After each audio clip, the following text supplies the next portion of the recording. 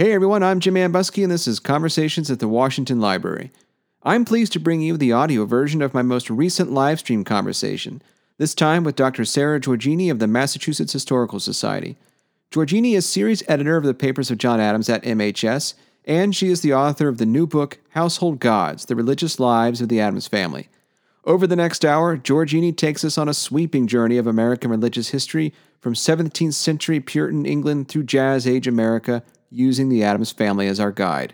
I hope you enjoy the program.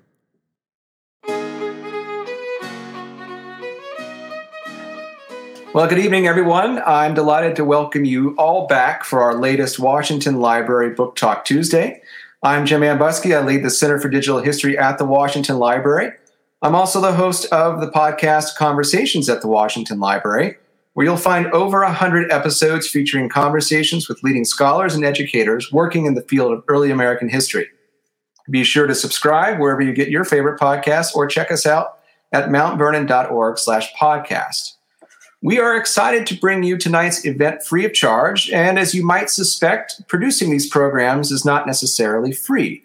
So on this Giving Tuesday, I'd like to ask you to consider making a contribution to Mount Vernon.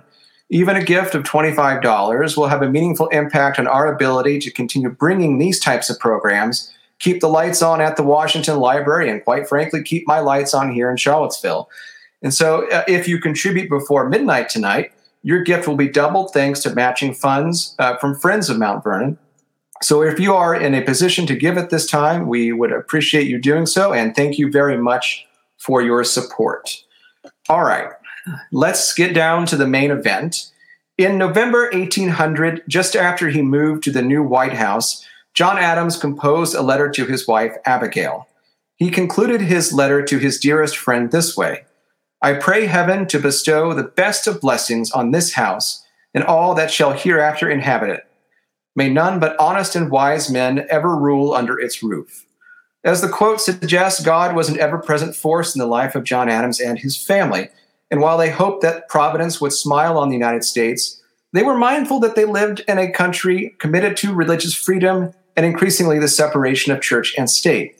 So the big questions we have for tonight are, how did religion help them make sense of their American world? And how did that American world reshape their religious beliefs? Tonight, I'm very pleased to have someone on the program that can help us answer these questions. My guest is Dr. Sarah Giorgini, series editor of the Papers of John Adams at the Massachusetts Historical Society and the author of the new book, Household Gods, The Religious Lives of the Adams Family. Sarah, thanks so much for joining us this evening. Thank you for having me, Jim. How are things up north right now?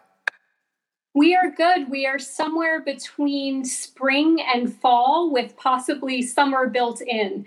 So it's been really lovely to see Boston turning green slowly but surely in these weeks. That's great. It's nice to see winter finally lifting.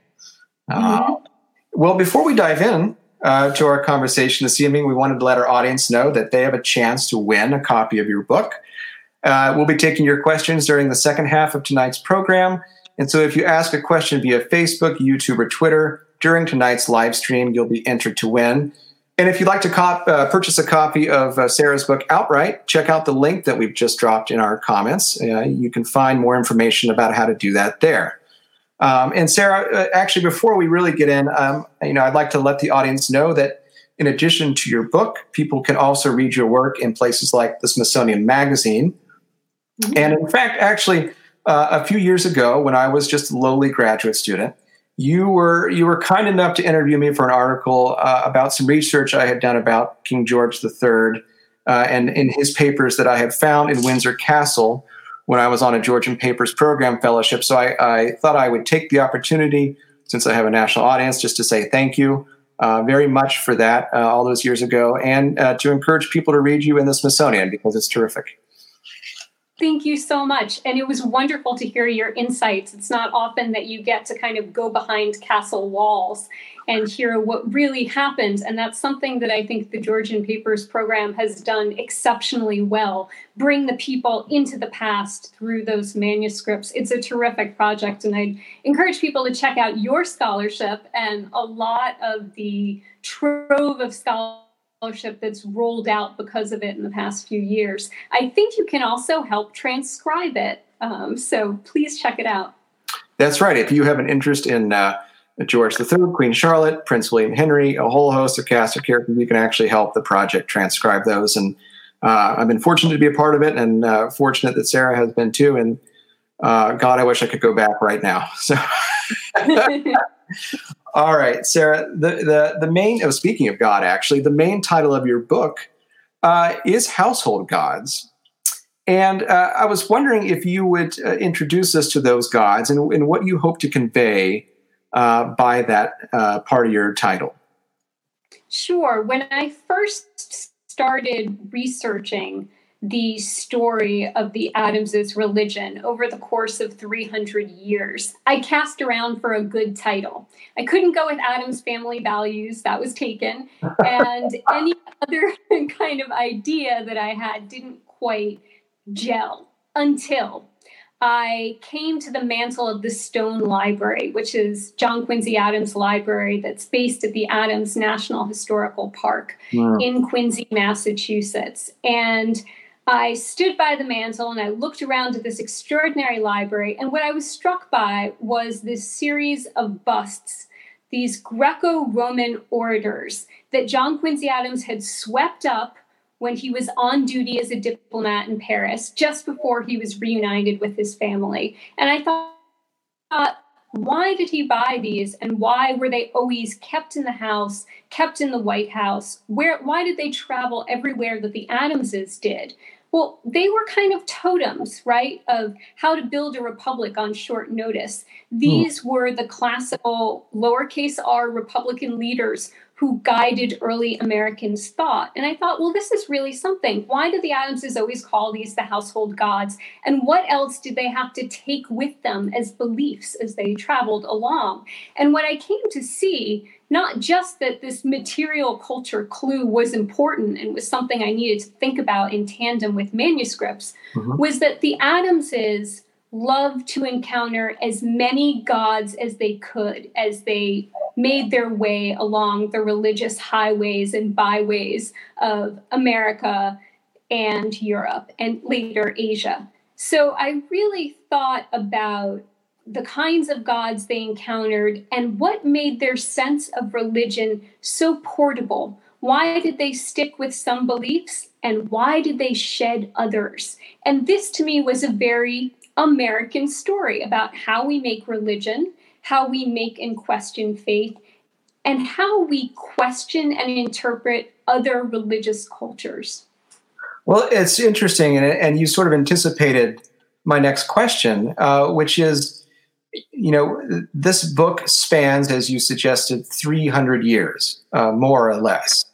What did you see as the advantages of writing a multi-generational family biography as opposed to writing simply a biography of the religious beliefs of John and Abigail Adams? Well, there's been quite a bit of scholarship about the founders and their links to religion. And I certainly could have taken that path. But, and I think we have a slide of this, you'll see the 300 years worth of genealogy. There it is.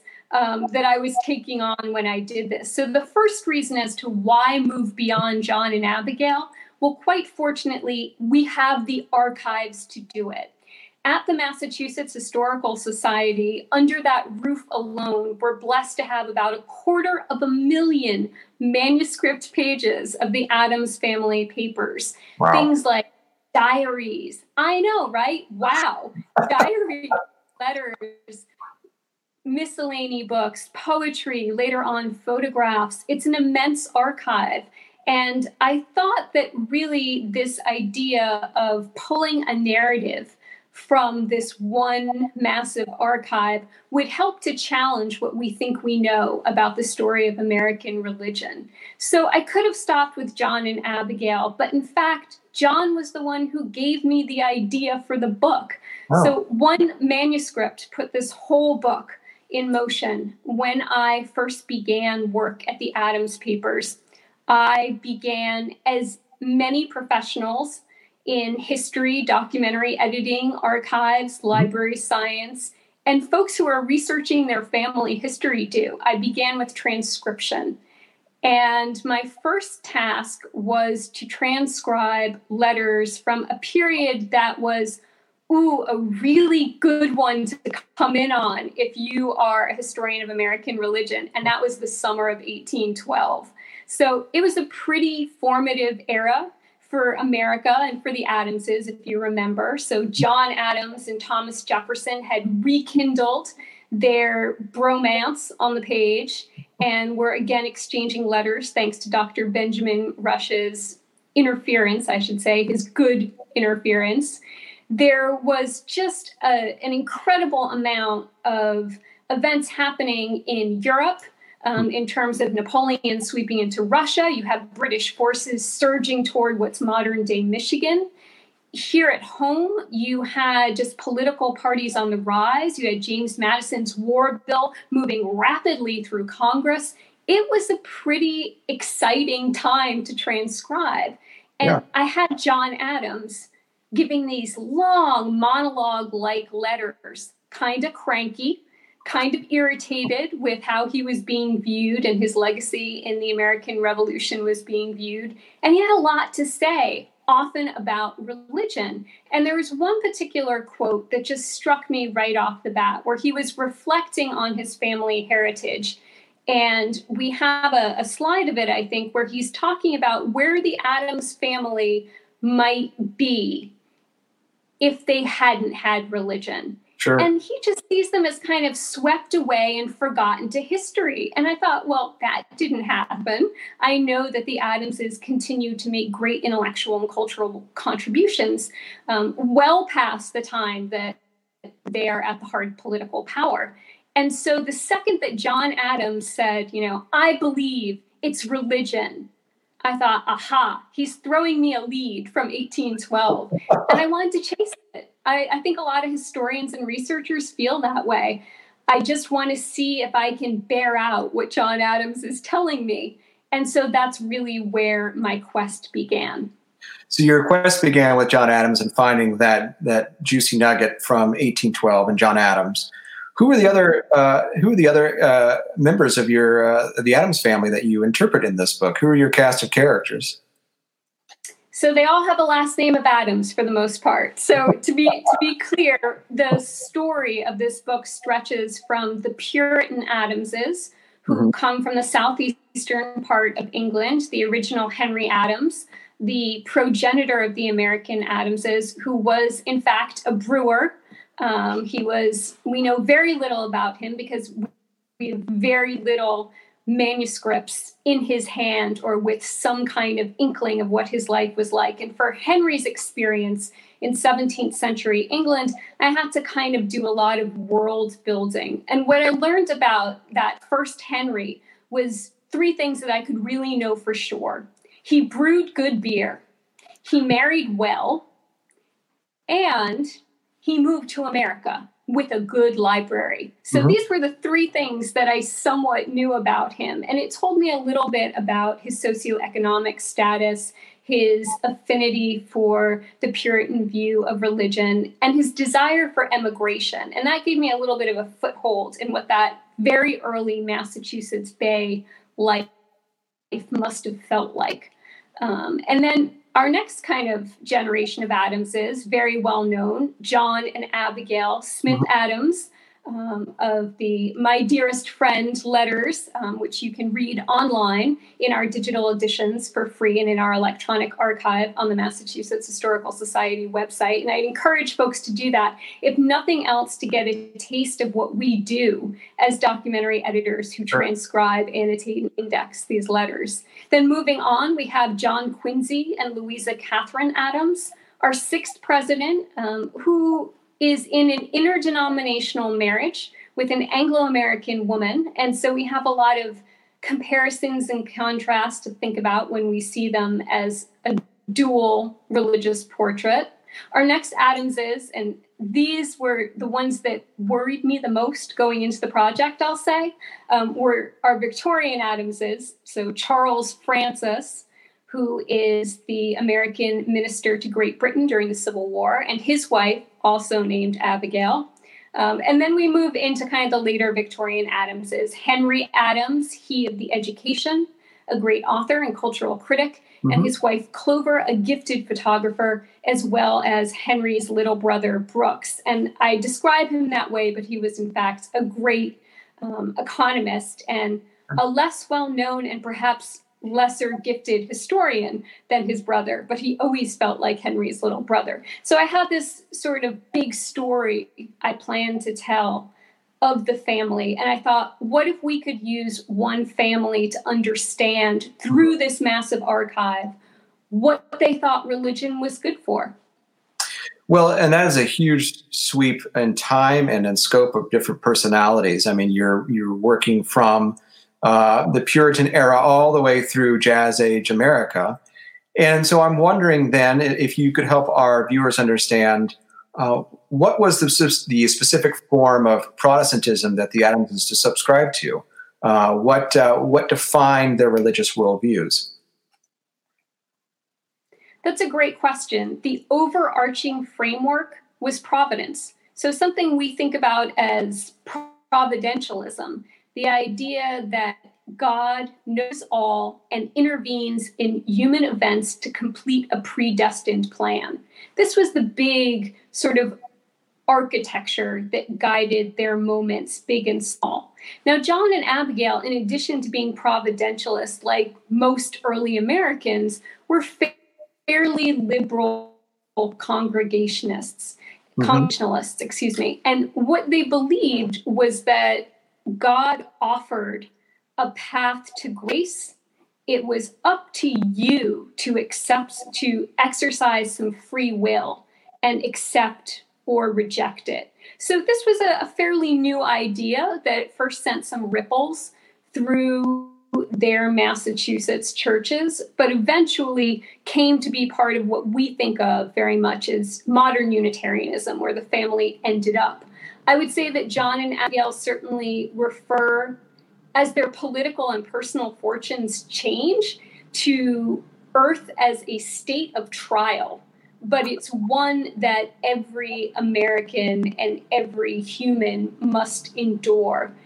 When things happened, bad things happened to the Adams family, whether it was children dying or family suffering from alcoholism or leaving the White House and heading into early retirement, John and Abigail used that prism of providentialism to say, aha, this is a lesson from God, and we need to interpret it as we should and move forward in a certain way. They did also reference heaven quite a bit in their letters. There is often the idea that family would reunite in heaven, no matter the paths that they took. So those are kind of the broad strokes of the kind of Christianity that the Adamses, especially John and Abigail, came to embrace. I'd add that over time, if I had to kind of give you a big global sweep of all these Adamses at once, I'd say they were Christian, they were cosmopolitan,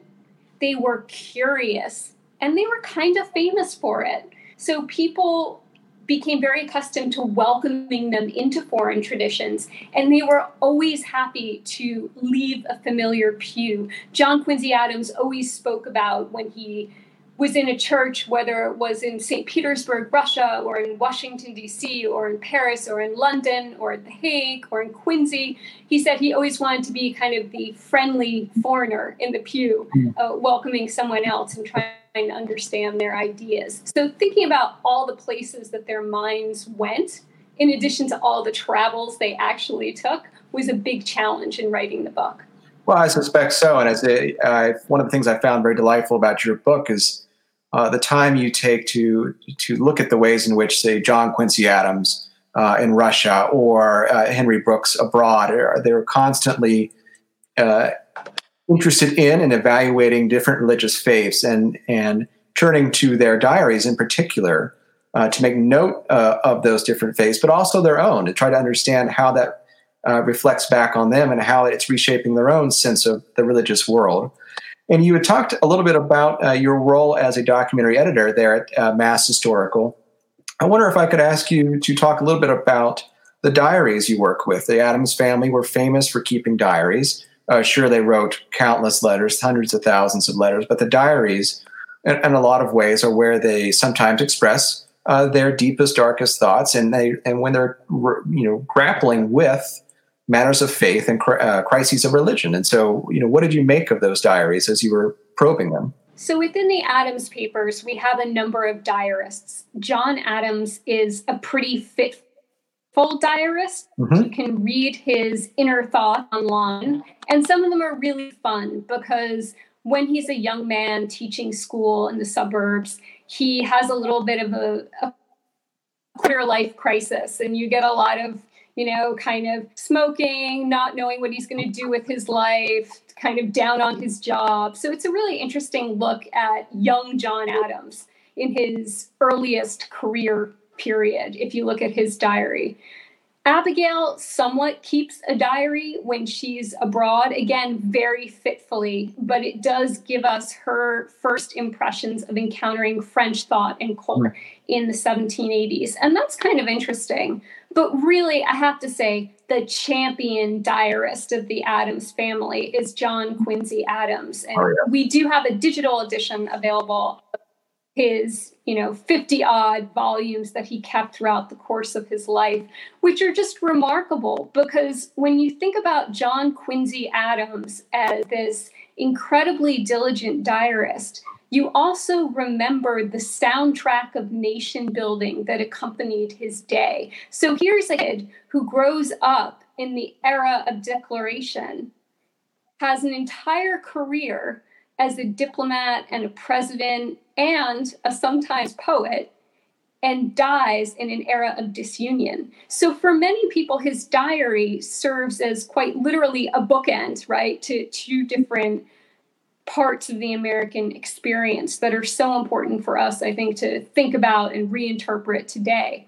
Now, the diaries of the other kind of later Adamses are perhaps not quite as in-depth. Mm-hmm. And some of them were destroyed, so we can't wholly know what we're missing there.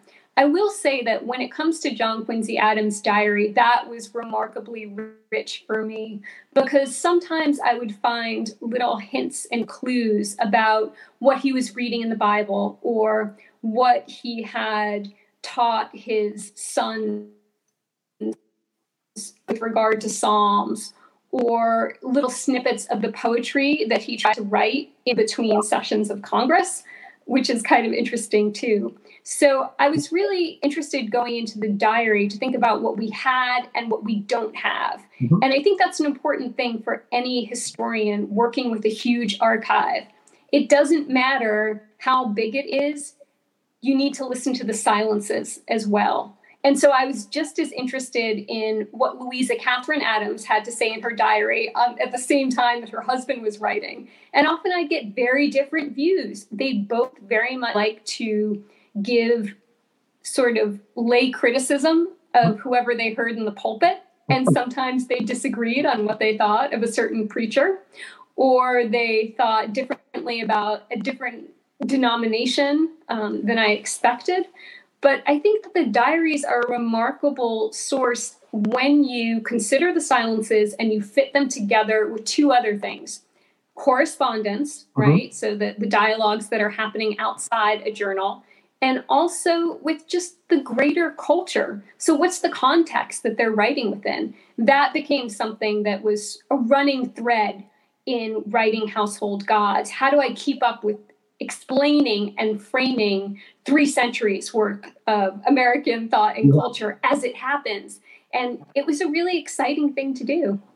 So can you tell us, or maybe give us an example of the ways in which the cultural context is forcing the Adams to interpret religion in a certain way or to apply religion in a certain way? I mean, as you say, your book spans the Puritan adventures. We move into the Revolution, the early Republic, urbanization, industrialization, Civil War, the advent of Gilded Age capitalism, all of these massive transformations that take place over the course of these 3 centuries. What did you find? How were they dealing with these? They didn't always deal well. So religion was sometimes coping mechanism for them. Sometimes they felt that Providence disappointed them and let them down. They'd done everything they could do to be good Christian citizens, which is a phrase that reverberated throughout the early Republic. Mm-hmm. It's something, that you see in newspapers, in novels, in plays, in artwork. You see it all across that early period. And to see the Adamses really question and contend with the faith that they inherited was something that just brought the early 19th century fully into bloom in my head, especially even looking back at the Revolution. So there's a period when John and Abigail are exchanging letters. Mm-hmm. He's at the Continental Congress. She's giving some rich, colorful reportage of what's going on in Boston. And John Adams writes this incredible letter, and I think we have a slide of it, where he says, we must depend upon Providence. It's Providence or we fail.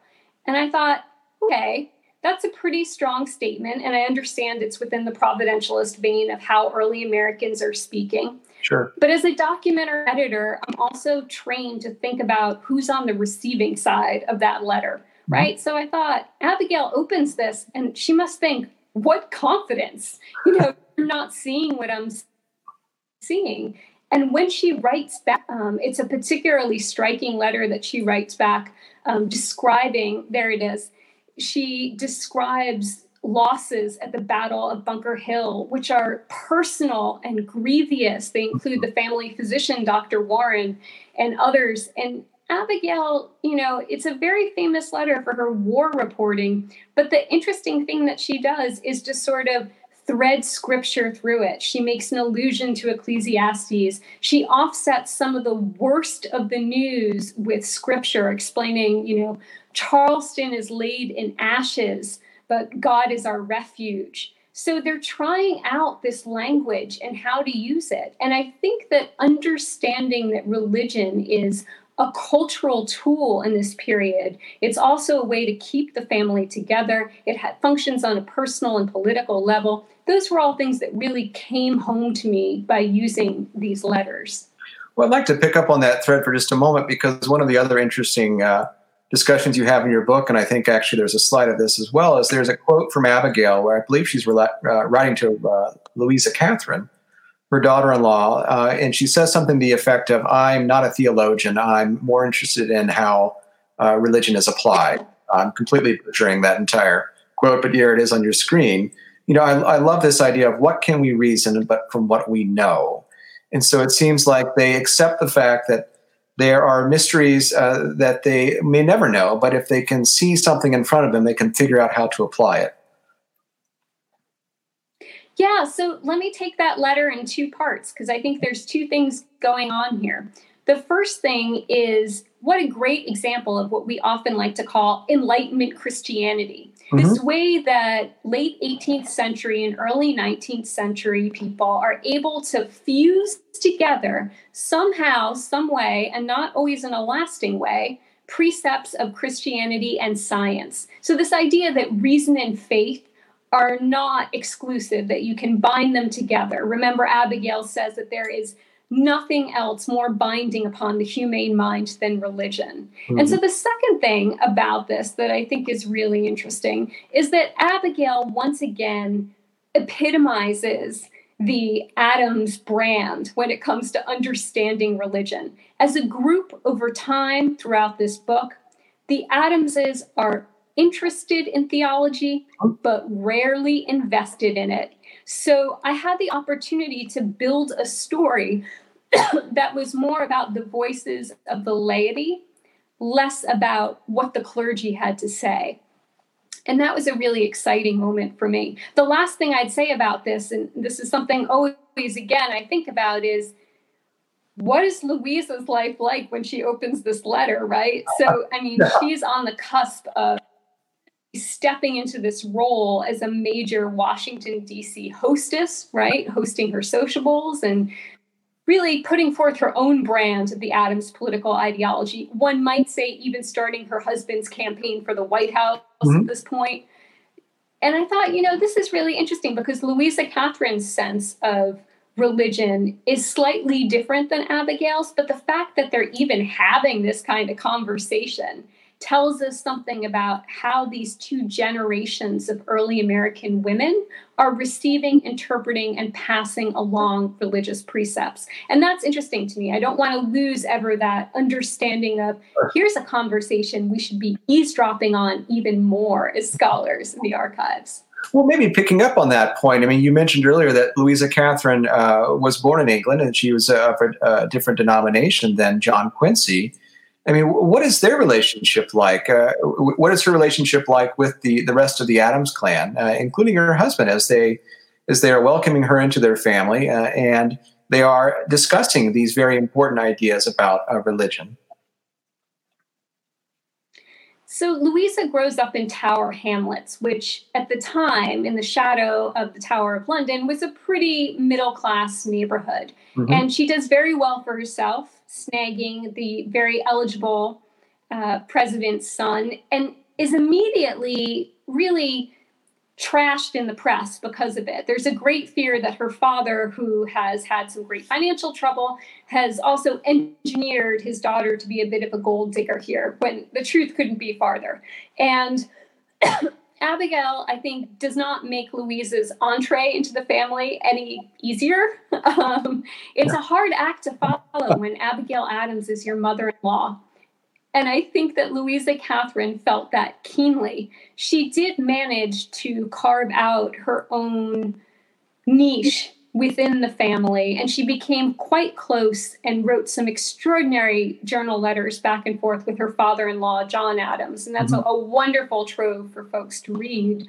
But she had a very different religious upbringing. She was nominally Anglican, maybe, but they weren't the greatest churchgoers at home in London. When she came here, she did not wholly embrace Unitarianism. She called it a bit cloudy and hazy, and she was not wholly sure of whether or not to embrace her Yankee-kins ideas. When she went to Washington, D.C., she encountered Methodism and found it a bit too rhapsodic in its preaching. And she, like many Americans, was a little hesitant to embrace newer religious groups like the Shakers. But she struggled very much with a desire to build religious toleration within herself. And we see that in her letters. She'll start in a letter to John Quincy saying something rather colorful and cruel about the Shakers, and then she'll kind of self-edit as she goes, which is interesting to see. And I think that's something that's very relatable for a lot of people. It's important to remember that most Americans meet new religious ideas through other people. And so she's constantly having that battle of how to understand where other people are coming from, whether they're Adamses or not. Sure. And one of the things that's fascinating, I think, about your book is that there is a sort of constant quest, I might say, amongst the Adams family to reconcile their own personal religious views with what we might call the civic religion, the small r republicanism. And so how did they try to adopt or meld their particular sense of faith or their piety to the transforming nature of republicanism and the ways in which the United States becomes a more democratic in character people over the course of the 19th century?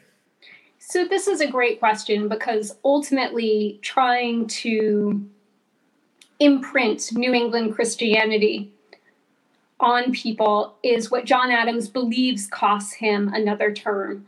So in the 1790s, with Franco-American relations deteriorating, he calls non-split twice for a fast day. And these proclamations were usually something that people heard in April or November. It was a colonial rite. Your governor, your local church, the king previously could call this kind of thing. Washington certainly did so. But people were really ticked off that John Adams did it under pretense of a diplomatic feat. The reason for being in intimate talks with God was a good one for most people. They saw him not as someone who was trying to be a godly Republican, but as a Republican who had just a very private, intimate knowledge of how to get God to America a certain way in foreign relations. And this just absolutely backfired on him. Protesters showed up at his door. He had to call for supplies and servants and arms. And undeterred, not having learned his lesson at all, called a second fast day. So he believed that this attempt to bring old New England rite of Christianity, which he thought everyone did, to the national arena, just completely did not translate. So that's one way. The second way that we see the Adamses sort of engaging in this whole religion that you're talking about comes with John Quincy Adams. And here, what's fun about John Quincy Adams is we have this treasure trove, diaries and letters, but we also have an idea of how to follow his money. And that's something I did for his Washington, D.C. years, because I was curious how many pews he owned. And he owned a pew was served as a trustee in several different denominations in Washington, D.C., and he moved through them. So he'd be at a Catholic church one week, he'd be at a Presbyterian church another, and he'd rotating. And this is incredibly savvy if you're a politician and you need to have all of your constituents see how Christian you are in order to be elected. So there's definitely some politicking that John Quincy Adams achieved, and he did so having learned the lessons that his father didn't. One of the things I loved about John Adams is he always sticks to his guns, but then, JQA, he was always very good about seeing what happened before, and maybe we'll take a different course this time to greater success. Sarah, I have one last question for you before we move on to audience questions. So please, folks, if you're out there watching this evening, get your questions ready. Sarah, my last question for you is that you wrote in your introduction that we can understand the founding era, or in particularly important historical figures like the Adams family, through religion in ways that we can't generally through political biographies or social biographies. And you really want to sort of lead the charge to help reinterpret a lot of that period and a lot of these famous historical actors through religious biography. So, what are we missing by not including religion or developing more religious biographies to help tell these stories? I hope we see lots of family histories of religion. I think this is something that everyone can kind of dive into and certainly explore with the resources that we have now. With regard to the Adamses, I hope to take a very familiar cast of characters and get into their inner lives and reintroduce them.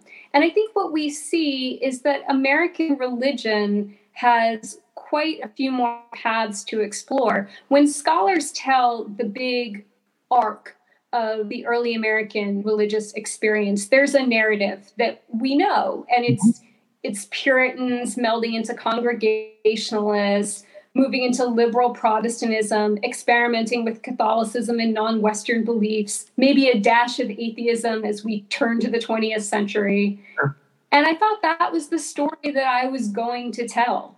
And I thought that I would have a couple of hinges for sure. I thought I would have some iconic preachers. I would have the story of voluntary associations. I would have moments of evangelical awakening.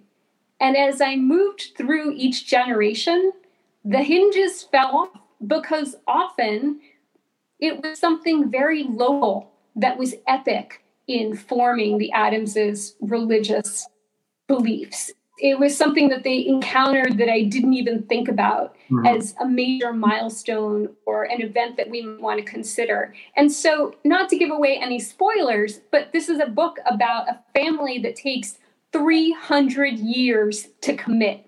Yeah. So that's how long it takes before they finally sign a covenant in public. They have a covenant in their minds all along. It's constantly shifting and changing.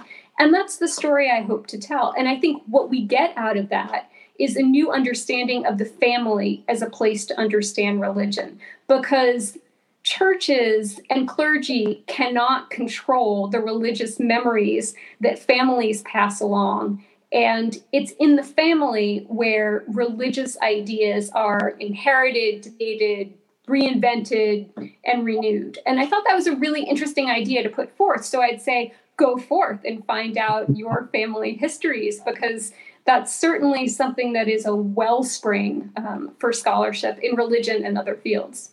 Well, you certainly have me persuaded, and you've written a wonderful book, and I think you make quite clear that religion is not a fixed point or a destination. It is very much, in fact, the journey. My journey here in asking you questions is at an end, and let's open it up to audience questions and see what's on people's minds. Geraldine would like to know, did John and Abigail pass on the religious beliefs to their children and grandchildren? They absolutely did. And, some of that was in the letters, and some of it was that life between the manuscripts that we have to look for. Mm-hmm. So we have a sense of the Adamses as people who read the Bible at home, who taught children to sing psalms, who drilled them on those psalms as well as part of their education. And then we have something else, which I would love to talk about, which is the way they curated their home at that park in Quincy. So there's really wonderful, I know we often talk about religion as, reading, writing, doing, but how else do you cultivate piety? Mm-hmm. And one of the most extraordinary finds that I had in researching household gods was walking through the Adams National Historical Park and trying to read that site in a way that was useful. And one of the things that I found really interesting was in what was eventually Brooks's bedroom. It was a very small fireplace with these beautiful Delft ivory tiles that sort of border it. And Abigail had brought them back had them sent from the Netherlands, and looked really closely. I had to bend down and kind of peer in. Mm-hmm. And what you notice first is that in this child's bedroom, every single square is a Bible tale. Wow. And the idea is that long before a child can read, they're sitting by a fire on a cold New England evening, and that image is imprinted almost immediately, right? Mm-hmm. Of different visualizations of Christian ideas and beliefs. And I thought, this is how you curate religion. And Abigail did that. So I think part of that passing on, that's such a great phrase, Geraldine, because it's that passing on takes so many forms. There's manuscripts, there's culture, and then there's thinking about what the next generation then passes on in turn. So the home itself is an archive, like a manuscript or anything else of that nature. Thank you very much, Geraldine. Nancy would like to know, did John and Abigail have a family minister who was nearby, or did the minister travel and may not have been there when they had a great need? Oh, that's a good question. So ministers certainly did travel, but in John and Abigail's period, for the most part, they had the same minister all the way through. And this was a man named Anthony Ward for much of their duration in Peacefield. And I have to tell you, Nancy, I looked hard for Anthony Wybird, and I was really upset because unlike most 18th century sermon givers, he didn't print any. And I thought, this is terrible, because I had this wonderful quote from Abigail where she said, he's only got 10 sermons. And I thought, wouldn't it be great if I could find some of those? And I was speaking to some of the ministers who've worked at United First Parish Church, which is kind of the descendant church, has been the Adamses' church for so many years. And very fortunately, they gave me the clergy view on this, which is he was the minister there for so long precisely because he didn't publish. So he didn't get involved in any controversy. He kept his job. So that was really useful to be able to talk to ministers then and now. I would say that the minister at their church was, a couple of blocks away. It's not very far. When you visit the Adams site, you can also visit the United First Parish Church, which does a wonderful job of touring folks through and seeing the crypt where the Adams presidents and their wives are buried. I'd really recommend seeing it. That said, most New England ministers would settle for a low salary and a lot of firewood because it's cold up here. You would need that in New England, certainly. Thank you very much, Nancy. Next question. Each generation reevaluated accepted belief systems in the context of the times. Were there crises of faith? That's a terrific question. Ooh, I love that question because I think every day brought some kind of crisis of faith for them. In fact, we've talked a lot about John and Abigail and John Quincy and Louisa Catherine, but can I say something about the Victorians for a moment? Because for me, Charles Francis Adams, who I worried, this is the chapter I worried about the most because I thought he'd be kind of vanilla and bland. And in fact, he had a lot of inner turmoil, and he was my favorite sort of melancholy, narcissistic, messed up Victorian to follow on his religious journeys. And he had this crisis of faith that, again, here's something where I have to build in some cultural context. When disease hit, he was very worried for his family. He put in extra Bible drills. He wrote a very lengthy analysis of the Sermon on the Mount in his miscellany diary. He sort of held family close. I've been thinking a lot about Charles Francis in the last couple of weeks as we've endured this unique new world that we're in now. Sure. And one of the things that Charles Francis did so well was encapsulate a feeling that a lot of Americans had at this point. He had this one line that I will not forget where he just wrote, "What I should be." And that summed up to me a crisis of faith where I heard one. Yeah. So how do you fix something like that? Well, Charles Francis lived through the Civil War. One of his sons fought in it. Certainly that stirred up a great deal of anxiety for him and for family. He tried his best to pray through it. But I think we'd acknowledge that Charles Francis and his sons came out of it with their providentialism broken. That is the greatest crisis of faith for most Americans in the 19th century, this idea that God would not intervene for North or South, and God would not have caused this kind of disunion. This was not the kind of America that had planned on. So there's a lot wrapped up in Charles Francis when it comes to crisis of faith. That question of, am I what I should be, is a great one, I think, to reflect on. Oh, sure. That was a terrific question. Thank you very much. Let's see what we have next here.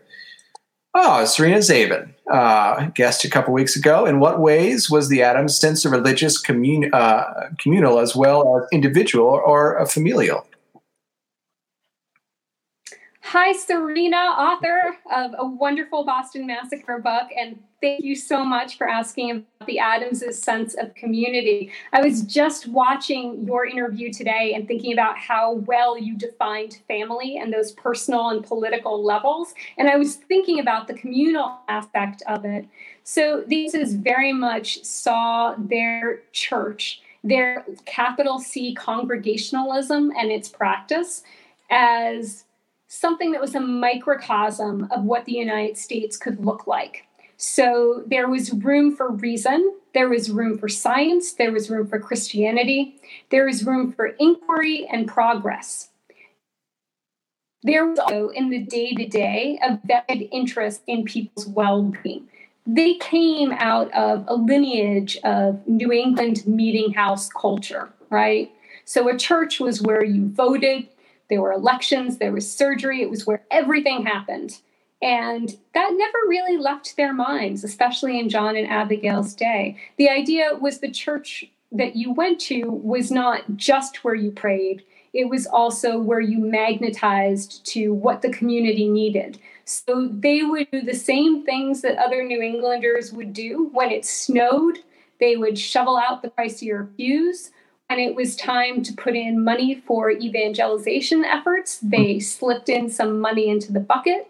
They certainly were engaged in the process of finding rectors and employing clergy. And they were incredibly interested in thinking about future of America in a religious context. So it was really important that that little microcosm, that little local church, embody everything as a building block of the new nation. Thank you very much, Serena.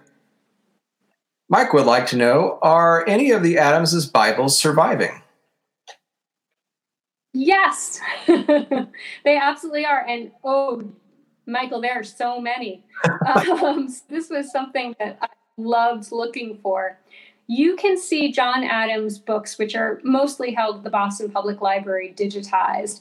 Really want to go to that stone library, the Adams National Historical Park in Quincy. And there you will find Bibles in a number of languages, including Hawaiian, which is my favorite, and the Amistad Bible that was presented as payment for John Quincy's legal fees, which is a wonderful story of its own that would probably take another hour. But I would encourage folks to go and see that. Those Bibles aren't necessarily marked up. There's not a lot of marginalia. But what I became, and especially when I was looking at the Victorian Adamses going forward into the 20th century, was physically where those Bibles might have been. So I was interested in how close was the Bible to Brooks when he woke up. It was in his side drawer. Okay, which one? It's not the one that's the big fancy one that's in the library. So I was very interested in the versioning of what they looked at and the books that they read alongside the Bible as well. You'll also find a Quran there and a lot of other religious writings. John Adams was exceptional in his exploration of an Egyptian customs, not always kind or wholly understanding as we'd want to be now, but certainly someone who was years ahead of where comparative religious studies were in higher education by a half century or more. So yes, there's plenty of Bibles, and John Adams very clearly said that that was not the only book to read and encouraged his children to read as widely as they could in other religious traditions. Well, thank you very much, Michael. And actually, I have a follow-up question to that, if I may. You mentioned the Amistad case, the very famous slavery case that John Quincy Adams argued before the Supreme Court in the mid-19th century. And so I was wondering, what is the relationship between John Quincy's religious faith and his anti-slavery and abolitionist impulses? This is such a great question because John Quincy Adams has a very complicated and lengthy arc of understanding when it comes to race and slavery. He's someone who moved from the Jeffersonian emancipation vision to becoming a more strident anti-slavery advocate, as we know, overturning the gag rule in Congress. And where that plays is in the pages of his diary. I think we actually have an image of his diary for the Amistad case, where he's talking about this internal wrestling that he does over how far he can take this crusade. And he's incredibly concerned that, he's too old to do it, that there are people who are better qualified, that isn't Adams. That doesn't necessarily help him. Remember that the Adamses are at the heart of political power for over a century. That doesn't mean they're terribly popular. So he has a lot of concerns over whether or not he should push forward with the cause. And what he ultimately says is that no matter his personal sacrifice, no matter the cost, he needs to, as a good Christian, do everything that he can to end slavery and the slave trade. Well, and thanks for letting me ask that follow-up. And thanks to Michael for your previous question. We have time for two more questions. Douglas Bradburn would like to know, did JQA comment on the religious practices, beliefs of his cabinet members? Oh, Doug, I wish I'd have to dig a little bit more in the diary for that one. But he certainly, I think he commented more on himself. To be honest with you, I think his diary was more of a mirror than a political commentary. It's a great question, though, and it's the same for John Adams. The place to look, though, might actually more Louisa Catherine. She might have been a little more freewheeling with her personal opinions about her husband's colleagues. But I will have to do a little more digging in the diary on that one. There's your next research project. Exactly. Thank you, Doug. And last question to Lindsay. What was your favorite primary source that you discovered in the course of your research? Thank you, Lindsay. That's a wonderful question. And for folks who are fans of cabinet history, be sure to check out Lindsay Chervinsky's Insider Guide to Washington's Making of a Cabinet, which is out now. It's really excellent. I'd like to think that the favorite primary source was something that maybe comes last in the book, if I may. That was Henry Adams' photographs of Japan, which is something I just didn't expect to be writing about. I was constantly surprised by the twists and turns that the Adamses' religious travels took me on. And I tried as much as I could to kind of actually walk where they walked and go to the churches and the cities that they did. I didn't have a chance to Japan, and I had, because Henry Adams' explorations of Buddhism there were fascinating, and the way that he curated them through a wholly new medium of photography just added a layer of excitement to my narrative, which had been pretty manuscript heavy at that point. And I was so excited to show people Henry's struggle to understand this faith. So much of Household Gods was about encounters, not necessarily the Adamses showing any mastery of these religious ideas, but showing their boundless curiosity to deepen that cosmopolitan Christianity and be welcomed into foreign traditions. And really going through those photographs of his waters in the South Seas, which are absolutely exquisite and just about right to look at on a cold spring day. I would say they're online at the MHS. They certainly give you a sense of someone encountering the other and trying to befriend it or understand it. And that really became, as an early Americanist, I was delighted to get into photographs, to travel around a little bit too with the Adamses. Yeah, it's not something we often do, as we get photographs in the era in which we work. But that was a nice change of pace. Well, Sarah, I mean, I'll ask one final question. The chair's prerogative. If people want to actually read the primary sources that you've been talking about, in addition to reading your book, where can they do that? So all of the primary sources that I'd point to are most of the Adams Papers digital editions. I'd also recommend the Adams National Historical Park in Quincy and the United First Parish Church as places to visit. The scholarly teams there of rangers and staff do really a beautiful job of introducing you to the early American experience with an Adams accent. So I think those would be wonderful places for people to visit. That sounds great. And I'm sure we'll have folks headed that way once they can safely do so. Well, Sarah, thank you very much for joining me this evening. This has been a real treat for me. I'm glad to see you again, and I'm sure this has been a real treat for our audience. Thank you so much. Yeah, thank you very much. And thanks to all of you for joining us tonight. As a reminder, if you'd like to purchase a copy of Sarah's book, we'll drop the link again here in the comments. Be sure to tune in next week on May the 12th at 7 p.m., when Washington Library Executive Director Kevin Butterfield interviews Dr. Colin Calloway, who is the winner of the 2019 George Washington Book Prize for the book The Indian World of George Washington, The First President, the First Peoples, and the Birth of the Nation. I want to tell you about a special event exclusive only to Mount Vernon members that we've got coming up on May the 11th. On May the 11th, Mount Vernon President and CEO Doug Bradburn will have an hour-long conversation about the American Revolution and George Washington with Pulitzer Prize-winning historian Joseph Ellis. To learn more about this special event, go to mountvernon.org/livestream. Special thanks to Sarah Stio, Jeanette Patrick, and Sam Snyder, who worked behind the scenes this evening and made everything possible. I'm Jim Ambuske, reporting in from Charlottesville. Good night and good luck. Thanks for listening to Conversations, a production of the Fred W. Smith National Library for the Study of George Washington. This episode was hosted and produced by me, Jim Ambuske. Our music was composed and performed by Ginger and David Hildebrand. If you'd like to support this podcast, as well as new research into George Washington and his world, you may do so by making a contribution to Mount Vernon. More information is on the webpage for this podcast at www.mountvernon.org/podcast. Thanks, and we'll see you next time.